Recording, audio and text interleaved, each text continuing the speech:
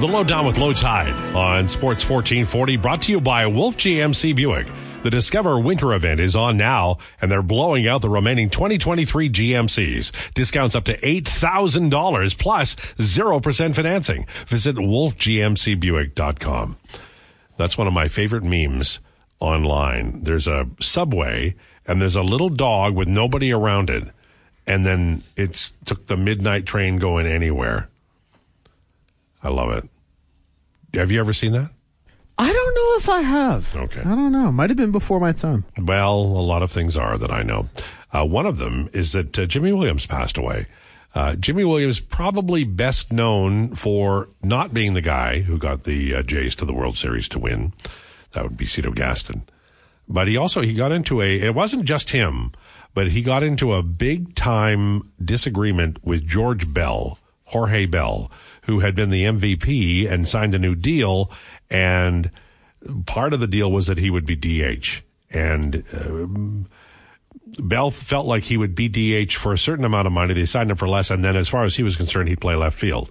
And no disrespect to Jorge Bell, wonderful, wonderful hitter, not a great fielder.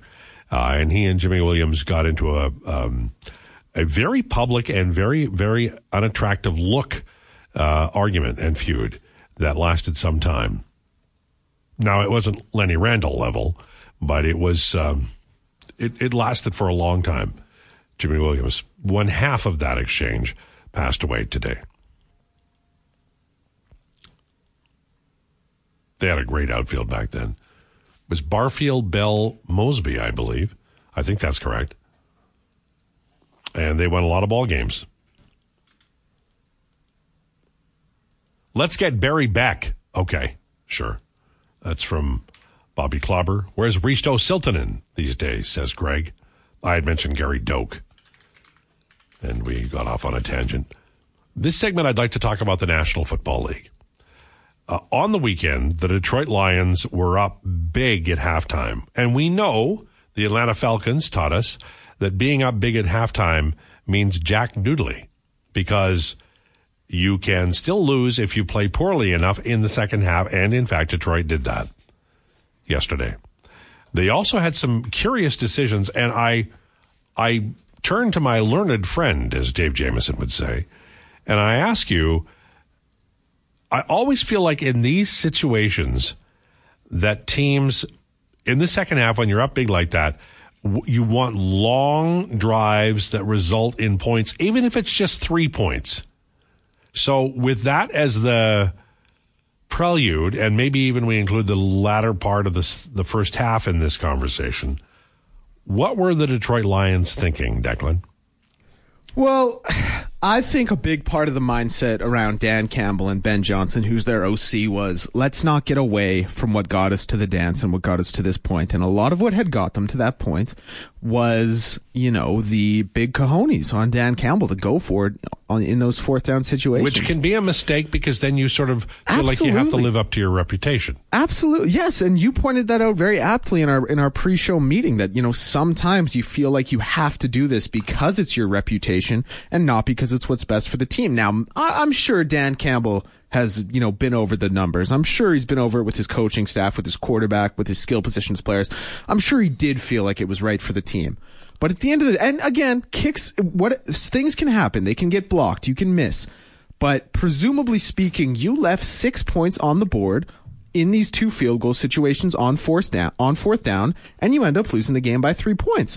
And then you get to the mismanaged clock when you're driving late in the game. And it was a great drive. Jared Goff put together a great drive, got the Lions down the field. But when you run it on third down there, now all of a sudden you have to burn the timeout. So you have to score, and you have to get the onside kick. You don't have all 3 of your timeouts to, stop the clock when San Francisco has the ball and try and get it back with 40, 50 seconds left, whatever it may be, and go down and kick a field goal. So there was some mismanagement. And we had a text in very early in this show that, the balls were dropped.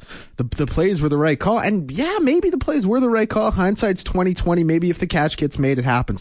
But even if even if the catch gets made, you don't know what's going to happen on the rest of that drive. What you do know is presumably you left 3 points on the board in 2 separate situations, and you end up losing the game by 3 points. I just think some of the play calling was a little shoddy, and I get you have to do what's made you successful and what your team is built on, but there comes a point when I think the analytics ruin the game, or maybe not ruin the game, maybe that's too harsh, but I think there comes a point when analytics need to be taken into a different kind of consideration than what is happening right now in the game and what the flow of the game is looking like. I thought those were 2 perfect examples, and I thought the Detroit Lions shot themselves in the foot a little bit.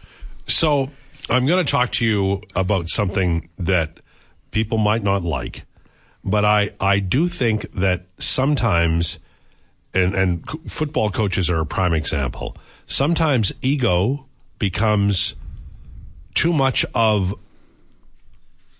the story, and it has too much impact on the decision making.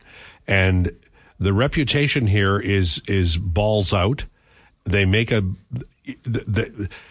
it's okay to check down, get the points, and live to fight another day. Well, same day, but another possession.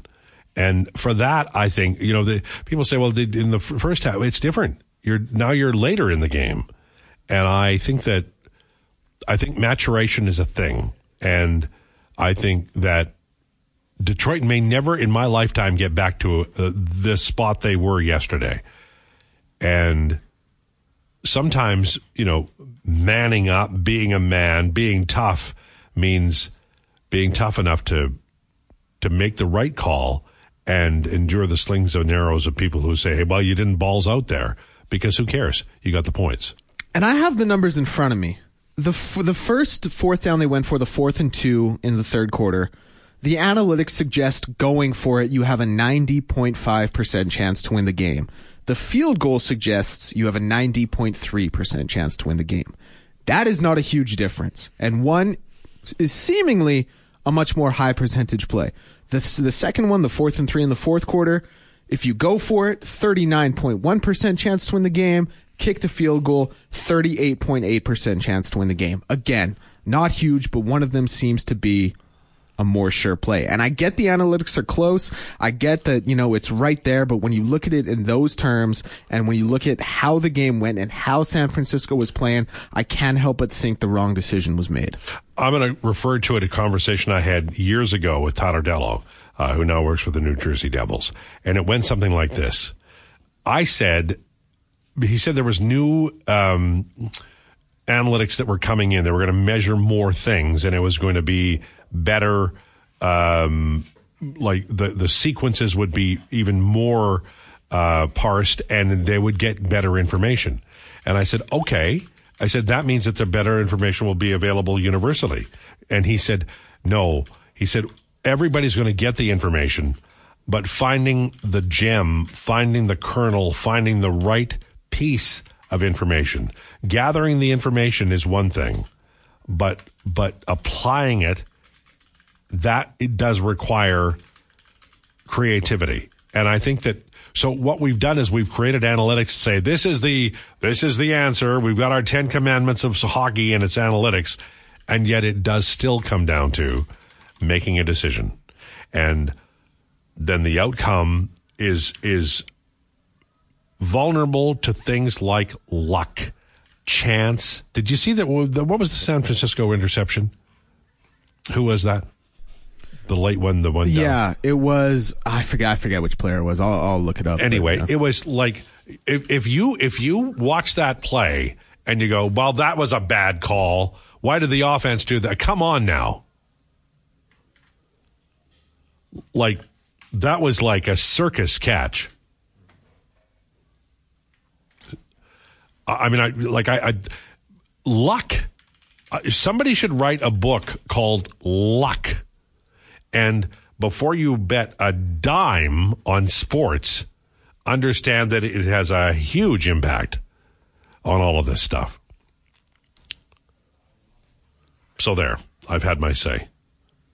As far as the Ravens are concerned, until that quarterback retires, the AFC is going to be a tough place to get out of. See, you got to think that loss is a little bit easier to swallow for the Ravens, because even though they were the 1 seed and Lamar Jackson is presumably going to win his second MVP this year, you can kind of just say, you know what?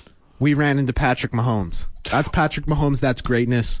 What happens, happens. And also, a lot of credit to Steve Spagnuolo to hold that offense to the margin they held them to. He did an incredible job as the DC. Don't you feel like time is running out for the Ravens with this quarterback? A little bit, but it's tough. It's tough because what are you going to do? So you say. What are you going to do? Like, you're in a conference with Patrick Mahomes, who's the class of the conference, and I read a tweet that was like, Patrick Mahomes is going to be the MJ of his era, and there are going to be a whole bunch of ringless people because of what he's able to do, and there are going to be a whole bunch of people in the AFC and some great quarterbacks who are never going to get a chance to go to the Super Bowl. And we've seen that now with Lamar Jackson and Josh Allen years over. Joe Burrow obviously has one there, so he at least has that feather in his cap, but it brings up a great point, and you obviously never accept it, and you always keep competing, and you always try and build a roster, but there comes a point in time where you just say, maybe this guy really is, on a GOAT trajectory, and we just have to, if we beat him, great, but if we lose, we have to some degree, accept that we're just going up against greatness week in, week out. Well, I think he's great because the Eagles lost to Brady, and now they lost to Mahomes in the Super Bowl, so they only lose to great quarterbacks in the Super Bowl. I think it was it Plunkett in 81? I think it was for the Raiders. Detroit kicker kind of sucks too, so maybe that played into it from Red. Everyone knows from playing Madden that you'll get burnt going 4th down all the time from Husks. Well, yeah. I wonder if Campbell's head is on the chopping block. I don't think there's a chance that'll happen. Horrible coaching. They handed the game back to the Niners. Dan Campbell pulled a Don Matthews and thought he was smarter than the game. It's great when it works, but when it doesn't, it's true. I remember Whitey Herzog. One time he had a great closer named Todd Worrell, and Worrell could get any righty out. But the lefty pinch hitter came in, and Worrell moved his closer to right field, substituted him, brought in a lefty, and then brought Worrell back. I don't think you can do that now because of what Herzog did. It worked out. Looks like a genius. If it doesn't, look like a fool. I also just want to say Michael Badgley, he only kicked 4 field goals this year. He had spent some time hurt, but he was 100% on kicks this year. So I don't think I can lean into that one and say that was an issue. Only 4 kicks, very small sample size, but, he still made all of them.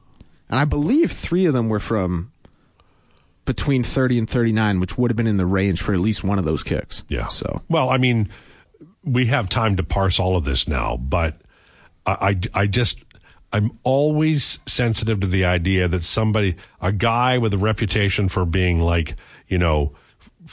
forceful and aggressive ends up having it bite him in the ass because it's live by the sword. What did the OC want? What did the OC want? I would imagine Ben Johnson. Ben Johnson is, I think, a terrific offensive coordinator. I imagine he would have wanted his offense out there on the field. 4th and 3, though. Yes. That's fourth and 2 and 4th and 3 are different things. 100%. 4th and 3 is a tough yardage because that's a pass. Yeah, it's a passing down, and the thing is, you can't really get into too many deep routes on 4th and 3 because obviously you don't need much. But shallow routes are very, very easy to read when you just have the backers in zone and the corners in the cut coverage. So it is a tough one to play against. I give you that, but yeah, I mean the offense has been so dynamic. Ben Johnson has been so great this whole year. I would imagine he wanted them to be out there for that one. So the people who ripped on the Niners quarterback in the first half, I saw a lot of it online. They got to take that back, or is this going to be he's got to win a Super Bowl before people get off his back? I don't know. This is the same offense Jimmy Garoppolo got to a Super Bowl in. I think Brock Purdy I think there is some unnecessary hate on Brock Purdy. I do think Brock Purdy is better than a very good majority of quarterbacks in the NFL. But I mean, listen, he was Mr. Irrelevant for a reason. Now he's wrote the ship a little bit, but like I just said, this is the same offense that Jimmy Garoppolo got to a Super Bowl in, okay? When you have all those weapons, and when you have the best running back in the league, and you have Kyle Shanahan calling your plays, and you have Trent Williams blocking for you on the left side, it makes things a heck of a lot easier. Even with a Super Bowl, I mean, there There are non-dynamic quarterbacks who have won Super Bowls. Joe Flacco. Oh, if you mention Nick Foles, I'm coming over there. Nick Foles might be the best example. Nick Foles and Jesus won that Super Bowl for the Eagles. Yeah, Jesus won that Super Bowl. Listen, I'm coming over there. You put some respect on Nick Foles' name. He got the 4th and 6th as Ertz. Holy. Well, and Nick Foles was the one who called the Philly special. I don't know if you've ever seen the video. Yeah, no, I have. He's talking to Doug Peterson on the sideline. He says, hey, you want to run Philly? And then Doug kind of looks up at him and something clicks and he says, yeah, let's do it. 4th and 6th was the thing. And I'll tell you why. Because nobody has the gumption to go and do it against the Patriots, and they count on it. And that game, ladies and gentlemen and children, that game that the Eagles won the Super Bowl in, Brady damn near beat him anyway. It's like choking a horse. You better pack a lunch because it's going to take you all day. I don't even know what that means. Okay, Gregor on the way. This is the Lowdown with Lowetide on Sports 1440. It's the Lowdown on Sports 1440 for Wolf GMC Buick. Visit wolfgmcbuick.com. And we say hi to Doug and to Mary today. And we also say hello to a dapper Nan.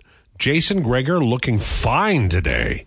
Al, how you doing? I'm well. Looking good there, sir. Hey, no hair, man. It's great. The toque's great gone? Time. Yeah. Well, the toque's still here, but I'm inside. So now although you don't really need toque weather today, man. It's like, what, plus 11? Oh, it's ridiculous. It's crazy. I worry about, because if it gets cold again, we're going to be shivering. Yeah, wow. We need more snow, man. You saw that report about something like 50 fires still going in Alberta. That's not good. Well, and, spring is not that far away. You need stuff to grow. Yeah, right? We need some moisture for sure. Okay, so let's start here. The Oilers don't play for like a week and a day, and they've got a record to tie. Mm-hmm. There's two ways. Number one, they're going to be rested. Number two, Vegas has a long layoff too. But you'd like that game to be tomorrow night. Yeah, it's funny. I can see why the Oilers obviously want to keep rolling.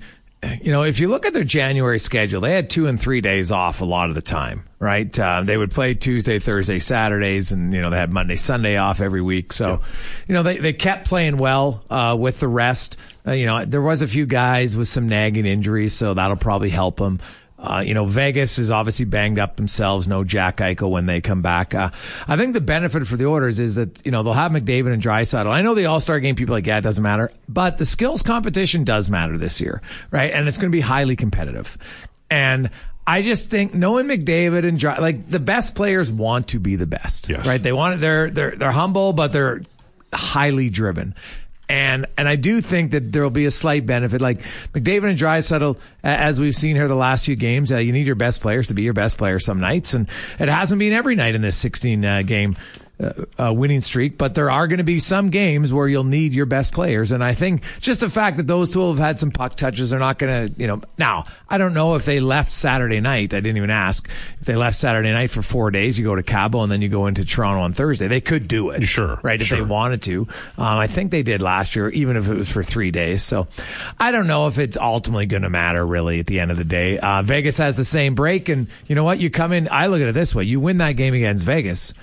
Then you're rested for 2 days, and then you got Anaheim on the Friday for the record. It could be the record, yeah. I will say this, that I do think, that's just my opinion, I do think that what you said is right about the hand-eye and the fact that they've had practice a little bit. It's not like home run derby, where guys are trying to hit home runs, and then they often come back from it, and they go into a little bit of a slump. Yeah, this is different. It's like one-timers, hardest shot, which McDavid's not doing either one of those. Draisaitl, I think, is going to do the one-timer. Draisaitl won't do fastest skater. Obviously, McDavid will be in the fastest skater. Then they're both going to be in the passing drills. And, I think it'll be fun just because remember, McDavid was the one who really was working with the NHL for this to come to fruition. So, he's going to want to put on a show. And doesn't mean he's going to win. Honestly, I don't know who, it's hard to pick against McDavid. No. But...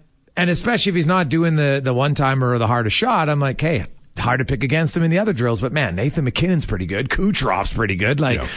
Is there one guy you'd say, wow, I don't really give much of a chance? I've seen some people saying it's JT Miller, and I'm like, okay, I guess. But, Elias Pettersson could shoot the pill, man. Yes, he can. He's a pretty good player. I love this. It's something I think a lot of people will be watching the skills competition this year because it's actually a competition. Yeah. What about the draft? I know it's kind of up and down, and I mean, everybody's worried that they're going to be Phil Kessel, but I like the idea of it. Whatever. Phil had a great attitude because so just wait. I'm the last pick of the best players. Oh, woe is me. Like, give me a break. If that's the worst thing in your life that happens is that you end up being the final pick and I don't call it the very good game, Al. Great. Yeah. Let's be real here. It's pretty easy if you want to get down to the final 3 or 4 players on who they're going to pick here, because there's guys in this very good game who aren't all-stars. Right. Because the NHL decides, well, we need a representation for every team. Well, except, Al, if there's an injury, because now there's no representation from Chicago. There's no representation from Vegas. But the game still goes on. It's amazing how that works. Right? It's almost like, Al, you don't need someone from every team. The classic example was Sather, and I got to remember the year when he had both goalies. It was 80, might have been 85 or 6. I think there was 8 guys, maybe even more. Lee Fogelin was there. Yeah, you can take 4 guys here and not even apologize. McDavid, Leon, Bouchard, Hyman belong. Oh, yeah. Well, Bouchard's in tough because of the format, right? But he still probably would get in because there's him and Quinn Hughes. Yeah, no question about it. I think like Zach Hyman, when they had replacements and they didn't name Hyman, who's from Toronto, right? They put in Kyle Connor, and I thought, okay, well, maybe they want a Central Division person to replace a Central Division person. And Kyle Connor's a really good player. He's actually probably more deserving of his career.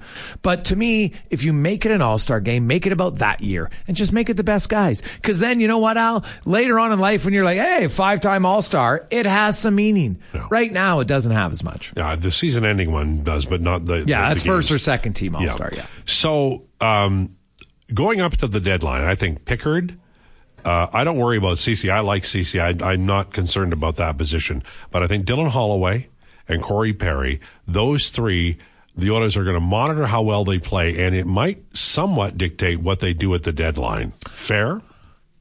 To an extent, yes. I still think they would like to add a right shot center who plays more. Like Derek Ryan plays on the penalty kill. Mm-hmm. All right. And then look at last game to me was the first game where you saw the healthy roster, 12 forwards, 6 defensemen, right? Like I don't have Sam Gagner in my top 12. Right. Good depth guy. Great. Derek Ryan played the fewest minutes of anybody. Right. And everybody else was 12 plus. Mm-hmm. So, you look at the 5-on-5 and other guys he was kind of rotating in to take his spot. I just look and I think Chris Knobloch, a right shot center, Al, who can play 5-on-5 and penalty kill. Right. Not that Derek Ryan can't. Right. And I know they really like him in the room. So I'm not saying they would get rid of him per se, but I know it's not about who you like. It's who do we think can help us. And that's something I think they're going to look at. I'm with you. In an ideal world, would you like a better puck retriever and passer with Nurse? Yes, 100%. But I'm sorry. I understand that Sean Walker does those elements better. He doesn't defend better. No. And he's not 6'3", 6'2". Like, size does matter when all things are equal on your blue line in the playoffs. And obviously there's the exceptions. Makar is a lead, Hughes is a lead, Fox is a lead. Although we haven't seen Quinn Hughes in the playoffs, but we will. So that's where I look at, although maybe he was there in the bubble, I can't remember. But either way, yeah, he was. Sean Walker, I know I've seen lots of articles, and I get all the numbers, but do I want Sean Walker playing with Nurse, who's going to still plays the tough minutes? Yeah. Like, just look at their 5-on-5 minutes during the winning streak. It's right there for anybody to see. He plays more than Bouchard and Ekholm. And I love Evan Bouchard, but Evan Bouchard is still not a guy that I want defending at crunch time. Yeah. Do they have enough outside of the roster to get Lindholm out of Calgary? Do they have enough? Well, I don't think they have the cap space would be the I think Vancouver's going to make a push for him, to be honest. I don't, and again, it's going to come down to who's going to offer you more, but I don't think Edmonton has the cap space to do that. What about Monahan? Would he be a target? Well, he makes way more sense because it's 1.95, right? But like Sean Monahan's putting up really good numbers. Sean Monahan is playing like the guy before the injury. Yes. When he was, I don't think people realize that Sean Monahan, same draft year, had more goals than Nathan McKinnon up until 2 years ago. Mm-hmm. Yeah. Right? He was a really consistent shooter and player, and now he's back to healthy. He's got a dirt cheap cap hit of 1.9. You know, if Montreal retains half and you trade away a guy, you're pretty much taking everything even. So Sean Monahan, I think, would be an easier trade. And I argued this on Daily Faceoff with Frank Saravalli, that when I look at what the cost is going to be, I believe that you can get more value in Sean Monahan than what you're going to give up to get Lindholm. I think you can make an argument for that. Do you think Monahan will cost a first? That's a good question. Depends. Like a first is always subjective, because are we talking, like, if it's going to be a first, 24 to 32? Yeah, 24 to 32. Yeah, maybe, but it depends would Calgary want a second and another prospect, right? It all depends on what you're willing to give up. What are they looking at? Montreal and Monahan and what they're looking at. So, like, they might want to take some younger players that are, 3 years removed from a draft, that have played a year in the American League, that they think can play, rather than take a first rounder that's not going to help them for 5 years. Yeah. One final thing that we're going to talk about football. I talked to some people on the weekend. They suggested to me that, Bourgault would have value. I think people have to realize that minor league players who are struggling, even if they're first round picks, their value is not tremendous. Yeah. They just don't move the needle. Oh, because guess what? Go around the American League. There's lots of them. Yes. Oh, former first rounder, first year pro, second year pro, struggling. Okay, let's get on the list. Because guess what? And I've always said this, Al, 2 years after your draft, 3 years after your draft, I don't really care where you were drafted. Yeah. Most good scouts, it's irrelevant anymore. He was a first rounder in the eyes of someone, maybe not our team. Yeah. So, yeah, I don't, Bourgault is a young player still. We'll see where he goes, but his value is not nearly as high as people. Some people would value a first rounder more, because then they trust their guys to pick who it is. Right. I agree with that totally. All right. Raphael Lavoie would have more, because he can shoot, he can score, and he's got a little. Did you see that? He had a pretty good tilt over the weekend, he got hurt on it, but he's not a broken hand, so he should be fine. Yeah, and you know what? That'll happen, but he's a physical player. Yeah. I think, and he's got different dimensions. He might never be a scorer at the NHL level as a big scorer, but if you can play in your bottom six because of his size, like Bourgault is kind of limited. Now, he is on the penalty kill. Because if you can't kill penalties and you're not a scorer, well, then what you really do, right? Like, and because Bourgault is not really physical, he's not really big, he's not really fast, right? Skilled player. Yeah. So I think Lavoie right now would have more value than Bourgault. I agree with that totally. Okay, if you're a Detroit Lions fan, you got to the Final Four, but you lost on a kind of a. Well, I will say they played well, but the second half killed them, and then maybe some decisions from the coaching staff really hurt. Well, the thing is, If you follow Detroit closely for 3 years, that's how Dan Campbell coached all the time, right? He went for it a lot. Now, some will say, you know what, that can work, but could you have kicked? Like, to me, it wasn't so much he didn't kick it. It was fourth down, and then he threw it. They went deep to Amon St. Brown. I didn't like if you're not you don't need to get a home run there. You just need to get a first down. Yes. So, but they've been aggressive all year long, and it didn't work out for them at this time, but so I'm torn. I'm like, man, they don't get here without being that way all the time. Yeah. So it's the old adage, go with who got you to the dance. Yep. Yeah, absolutely. At the same time, had he kicked one of the two, I think it would have been, you know what? Hey, be a tie game maybe. So, but I give him credit, man. They did not quit. They just kept going, and that's kind of the attitude and the mentality of that team. The 49ers being a good team, they've been around for a while, and, they were terrible in the first half. They were. So, and they got a little bit of luck, the one interception. Yes. They had some luck in the second half. Which you need at some point. So, you know what? It makes for an interesting game because, KC beat the Ravens. And the Ravens defense, I think, is better than 49ers defense. And the Ravens, you can argue there are people, their defense wasn't good. I'm like, what are you talking about? They went 5 consecutive series where the KC had to punt the ball. And then the 6th, and then they took a knee. I'm like, man, they didn't really give up much. So, 17 points. If you give up 17 points, you should be able to win. It was 2 really good defenses. And, obviously Lamar had the 1 interception that he would like back, no question. But I thought that was a pretty good game, right? Like, KC, you went to your best guys. They went with Rashid Rice and obviously Kelsey. Yeah. and then Mahomes. And that was, and then, they obviously had Pacheco, and that's really what they ran their offense around. Yeah, and they didn't drop balls like there was a lot of drop balls in that town. Dude, like that, I was chuckling earlier when all these they really missed their offensive coordinator. Does he have Stickum? Is he going to make them catch the ball? The play calling wasn't the reason. When you have guys wide open and they're dropping balls, it's not play calling. No. And so here they are again. There is something to be said in the NFL for sure. You have an elite quarterback who knows how to win. It makes a difference. Like Lamar Jackson's probably going to get his second MVP. Yes. He's a hell of a guy. Yeah. But he's not Pat Mahomes. So Mahomes wins again. Do we start moving him up the pantheon of, like, where does he? Because, I mean, there's always the talk about the greatest quarterback of era and then of all time. This would be 2 in a row is a hell of an accomplishment. Well, it'd be his third, too, right? And at 28 years of age. And, obviously it's super hard to get to the most all time. But when I just look at pure athleticism and not just, he was a better scrambler, right? Like he could bring different elements than Brady did, no question, right? So that'll always be a debate. But yeah, he's got to win now, right? Because otherwise it'll be 2-2 in the Super Bowl. So, which is still pretty damn good because that means you got there 4 times. But don't ask Tarkenton. Yeah, like it's, it's a big game. And honestly, like I look at the 49ers and I can see people saying, hey, that's the game they got away with. Now they're going to be better in 2 weeks. And there's some validity to that. But I will say this, the Chiefs defense is very good. No. And the Lions defense got exposed in the second half, but they limited San Fran in the first half. And so the one thing about the Chiefs defense, and even without one of their key linebackers, they still were able to shut down Lamar. So I think this is going to be a great game. I'd love to see there be a lot of points, but something tells me it might be a lower scoring game. I think in the second half, if the Chiefs get their way, they'll run the ball a lot in the second half, throw it a lot in the first half. And man, I think the Mahomes legend has already great. But if he wins this one, because the Ravens were, the people I talked to thought the Ravens were going to win that game. Mm-hmm. And,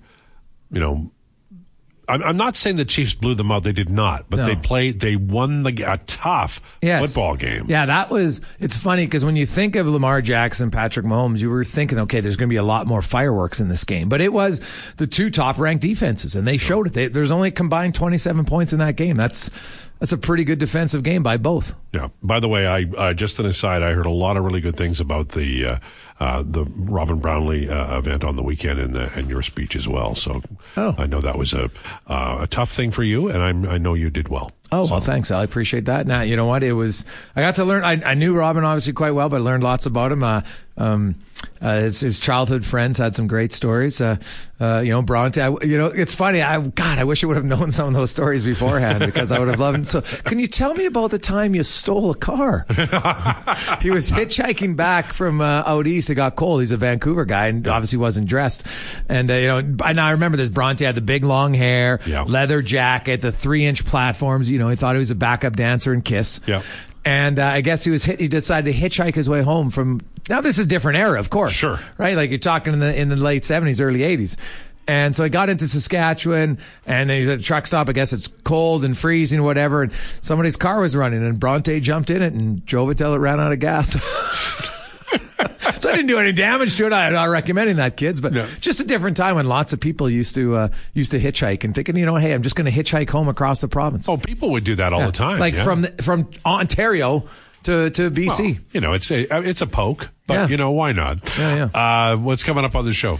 We're actually going to look at the a little bit of the order schedule upcoming, but not just Edmonton's schedule. I took the time to look at all of the competition schedule. Did you know Vancouver has a 7-game road trip, but then they got a 9-game homestand? Wow. Right? Wow. 9 games. That's crazy to me. And I was looking at Dallas. Dallas in the month of February, Al, plays every game in a different city.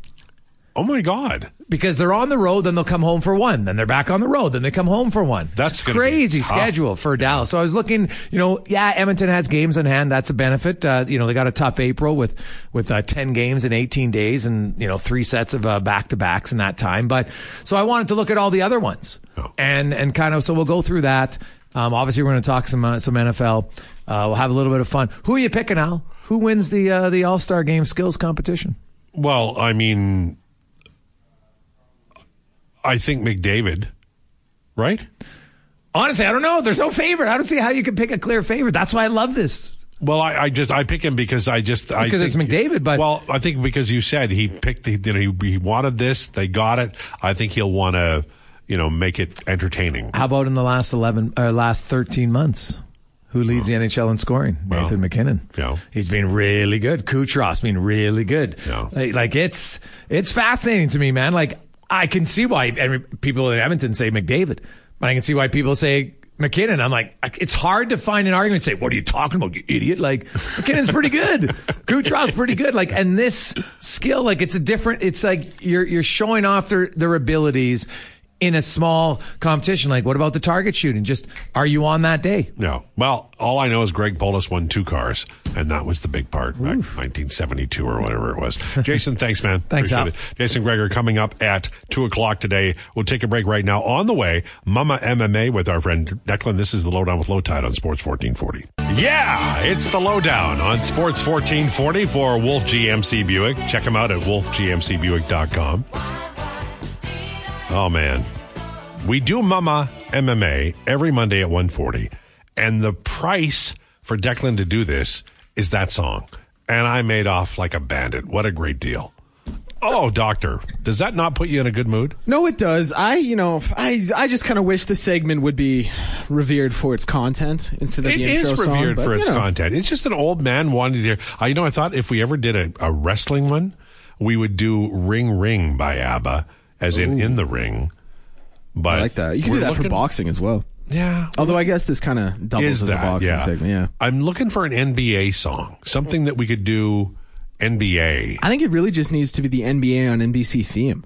Like, that was, to me, the best theme song in all of sports. You're absolutely right. I've looked for it in the system here. It doesn't exist. I would imagine we can't play it off YouTube. There might be some copyright purposes there. But could we do the Brent Musburger, You're Looking Live? Could we do that? I love Brent Musburger. Yeah.